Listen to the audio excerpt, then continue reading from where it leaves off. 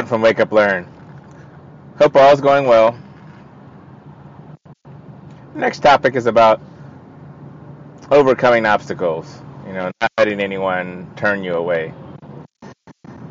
This is a story of a student I mentored probably over the last 10 years. And when I met him, the teachers were saying he wouldn't even make it out of the 6th grade.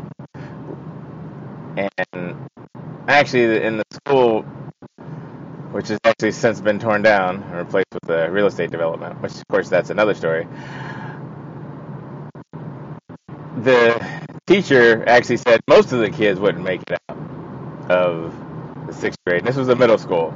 So that was a horrible thing for the attitude that the teacher had. Even if the kids had challenges or there were problems. And he also complained about one of the kids stabbing him in the hand with a pencil. Which, I guess, if you keep telling them they can't do anything, maybe that's the response. But this young man was a pretty mild-mannered man. It just had lots of trouble reading and recall, but pretty functional, and just needed focus. So we just kept working with him, giving him extra problems to do, extra assignments to do, going to the library, building robots. And he was able to graduate high school. He just kept trying. His parents, he lived with both parents. They also kept pushing, but just needed extra work. And later to find out, that his mother said he was born a little premature, so that may have had something to do with some of the learning difficulties. But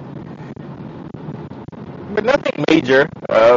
Just something that you work through, and as people are so quick to label you that it's easy to push through. So he graduated high school, got him into the local college, and graduated with his associate's degree. He's working on what he wants to do next. He's currently working full time, but trying to continue his schooling in life, and just overcame a lot of obstacles that people are so quick to put in your way or not help you, just with the low expectations.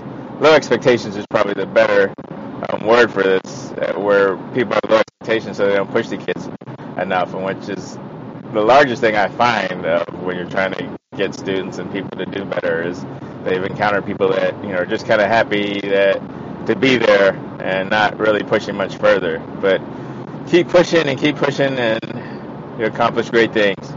Take care.